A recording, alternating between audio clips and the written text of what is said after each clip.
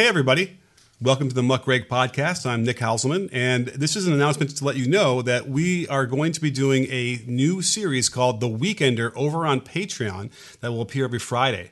And this is a little sneak preview so you can get a handle on what it's like and why you'd want to go over there and join the Patreon and be part of that community, which has been incredible and amazing with a lot of people there and a lot of great conversations. So here it is. Check it out. And feel free to check out the actual Patreon as well at patreon.com/muckrakepodcast.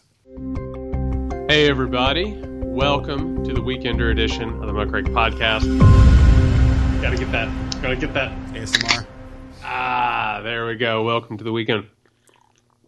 We are so glad to have you for this Patreon exclusive show.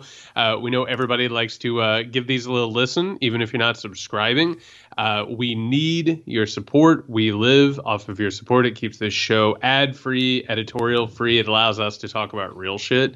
So if you are interested in hearing this whole show, and by the way, spoiler, today we are talking about the 1987 classic Robocop. And we are using Robocop, like all people do, to talk about hyper-capitalistic markets, exploitation, and the privatization of public resources and the state's monopoly on violence. So, if you want to go ahead and hear that, all you have to do is go over to patreon.com/muckrakepodcast. You'll get instant access to all of the Weekender episodes. For all of our subscribers, thank you. You are wonderful, and you're here, and you're wonderful, and great. And unfortunately, Nick, we're taping this episode. Just go ahead and pull the curtain back. I'm running out of town for a couple of days, so we are taping this on Tuesday, July 20th, and I think it's only fitting before we talk about a future dystopia where corporations and the wealthy have taken over the public functions of life, that we talk about the fact that fucking Jeff Bezos went into quote-unquote near space for 5 minutes, came back, wore a stupid cowboy hat, and I'm pissed off in 15 different ways about this thing. You know, it's funny. I don't care. Like, you know what I mean? It's like, really, not don't care that you're pissed off. That makes me feel bad. I don't want you to be pissed off. I appreciate that. Yes, you know, I appreciate that. But I don't. I mean, I saw the picture of Bezos with the cowboy hat and people making fun of him like Homer Simpson, whatever. But like, I don't know. It just. So the guy's got, I mean, he can afford it. I mean, are you pissed because he should be using that money like on better things or what? He shouldn't have the money.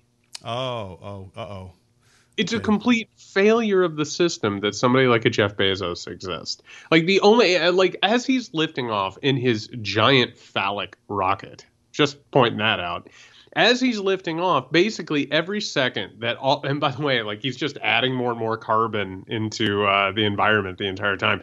I love, by the way, did you see his quote about needing to take care of the earth after he got back? No, tell me. He said, we need to take the pollution around the earth and take it into space, which dynamite idea there. Jeff, that's great. Wonderful. I mean, what are you worried about, like a Superman 2 situation here? No, I was thinking more like Spaceballs, where they they open up the thing and they put the vacuum in and they just suck it all out. Like, obviously, it's that easy. Yeah, I see what you mean. Yeah, the difficulty of that. But hey, I mean, listen, it's better than throwing it into the oceans, which we do now anyway, I guess. Oh my God. So he every moment that he's like blasting off and throwing off all this rocket fuel. And by the way, it's not even that impressive. He just kind of got off the ground a little bit, and like they got weightless for 2 seconds, and then his dumb ass came back to the earth. Right, I was surprised about that. By the way, I had thought like he was literally going to go into space, like pass by some satellites and whatever, but no, not even that. Right, like didn't even get that high. He got as high as like Chuck Yeager did in like The Right Stuff.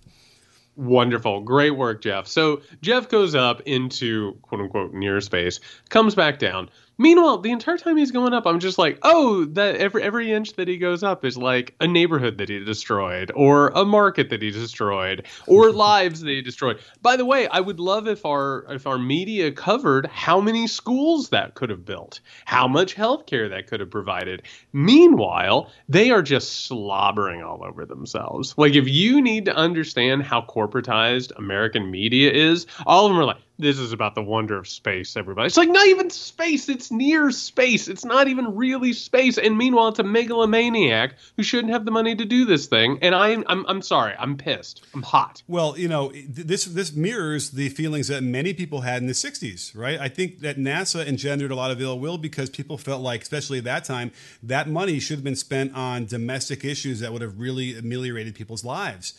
And instead, we're spending all this money and going out to space for what? Like, what is the purpose of going to the moon anyway? Well, we know what it was in the 1960s. We know what the purpose was then. It was the Cold War. It was about projecting American hegemony. It was about getting there before the Russians got there. That was the entire purpose. It was about making a better film of somebody landing on the moon versus or not. I don't know. Anyway, we won't talk about the lunar landing hoax in this episode. We don't need to talk about the lunar landing, but I just want to say this very, very quickly. There's a massive difference between a public agency that does this shit, and I would be all for space exploration, experiments. I would be all for that stuff. By the way, if you could take out the military element, that'd be fantastic. If we could take out that Cold War idea, because one of the reasons it happened is because Russia got into space before us with satellites. And we were afraid constantly that Sputnik was just going to drop, bombs or weapons on us as it floated over. And eventually it turned into another facet of the arms race. If we could get the militarism out of it and turn it into exploration for humanity, I'm all for it. But when these assholes, and for the record, Jeff Bezos, what are his interests? He's interested in going up to the moon and taking the minerals out of it that he can find. He wants to resource farm there. He wants to go to Mars, possibly to mine there or create colonies. By the way, his other hobby is immortality. So I'm just putting that on everyone's radar. It's too much money for a person whose only talent was hacking the supply line in the United States of America and undermining every other independent business that Walmart hadn't already destroyed. Wow. Why do you hate America? Why do I hate America so much? That's ingenuity right there, Jared. It's capitalism at its finest. I don't know. I don't harbor as much ill will towards Jeff Bezos for some weird reason. Oh, you should. I mean, we'll ignore that a woman miscarried because they wouldn't give her compensation for being pregnant on the line at the Amazon warehouse. Oh my God. Which I don't know if you saw or not. Because I'll say, well, hey, he went to $15 an hour minimum wage before anybody else did, but at what cost? I mean, we already talked about the last working conditions of the Frito-Lay factory. It sounds like it's worse at Amazon. Oh my God, it's terrible. And these people have been completely and utterly exploited. And on top of that, this is a guy who gets his jollies holding up municipalities in order to get tax breaks, in order to get all these cuts, in order to do that. Meanwhile, doesn't pay his fair share of taxes. It's an abomination. It really, truly is. And I think if we have a history, and God knows that people like him are making almost certain that we're not going to have a history. But if we have a history, this is going to be one of those moments. You know what I mean? When in school you turn the page and there's a picture and you're like, oh, look at that extremely phallic rocket ship going into space. Well, here's a paragraph where it talks about how the oligarchs of this moment were creating their own space programs. And it's just absolutely absurd. It's a total abomination and an absolute shame. And I'm so glad that last night, to prepare for this moment, I watched 1987's Robocop by Paul Verhoeven, which is an absolute satirical look at hyper-capitalism in this exact same vein. And just real quick, a hat tip. You and I have talked about what movie we were going to do for the Muckrake movie series to talk about. We'd bandied about we might still do Ghostbusters, even though our disagreement about Bill Murray might keep us from that a little bit. Good. But a hat tip to Hecatron, who brought it up to me, and I was like, immediately, yes, we have to talk about Robocop. I'm going to talk a little bit about what this movie meant to me before I came into political understanding. But what's your relationship with 1987's Robocop? Because the remake doesn't exist to me. I never saw it. I have no idea. And by the way, it was weird because I was looking under IMDb and I got to that remake. I was like, wait, what? They didn't even change the name. Which, although Robocop has to be, it's probably one of the greatest names for a movie of all time. I mean, when you're trying to figure out, what does it mean to me? Well, it comes out in the middle of, I was in high school, Okay, and so the idea of watching these movies that were exploitive, blow them up, gory, but hyper stylized, right? I mean, this is what Quentin Tarantino ended up imitating, like in what's the one with the slavery, Django Unchained. There's that whole scene where they're blowing limbs off or whatever, and the sound effects, whatever. That's like right out of Robocop and what they were doing here with in the beginning with the assassination scene of Peter Weller. So. It was I had forgotten just how often we quoted this movie. I think that was a big one. And as I was going through it, I'm like, I was calling the lines out before from some primordial space that I didn't know still existed in my body. And that was a real fun, trip down memory lane. So for me, I was a kid when Robocop came out. And so the first time I watched Robocop, so I've mentioned this before on the podcast. I was in a family that allowed me to watch movies that I should not have been watching. I mean, Robocop came out when I was 6. And I bet I watched it when I was 7. Wow. And well, I mean, here's the thing about it. It's called Robocop. There's like a robot on the cover. And like you go to Coal House Video with your grandpa on a Friday and he says, "What do you want?" And you see Robocop and it sounds like a great way to spend an evening. And it was. Do not get me wrong. But I have to tell you that my family immediately was like, "Oh, this movie's pretty rough." And then instead of turning it off, they just let it run, right? So eventually with Robocop, and I don't know how many of our listeners have experienced this, Robocop was spun off into a lot of different things. There was an animated series for Robocop. There were a lot of video games of Robocop. There were multiple sequels.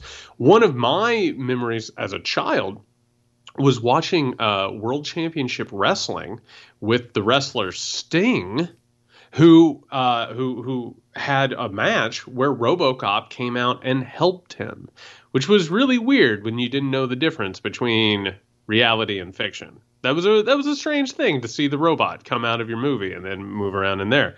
Of course, though, I did not understand the politics of Robocop.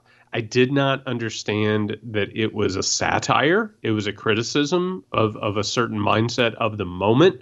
And actually, so Paul Verhoeven, who is the director of Robocop and the director also of movies like Showgirls and also Basic Instinct, Paul Verhoeven in his career has done a lot of movies that are incredibly critical of capitalism. The one that I was thinking of in particular was Starship Troopers, which is a satirization of fascism that I don't think most people understood. I certainly don't. I think I never finished the movie because I thought it was just so in your face bad. But I think that I didn't get it. And I think a lot of people didn't get it. Right?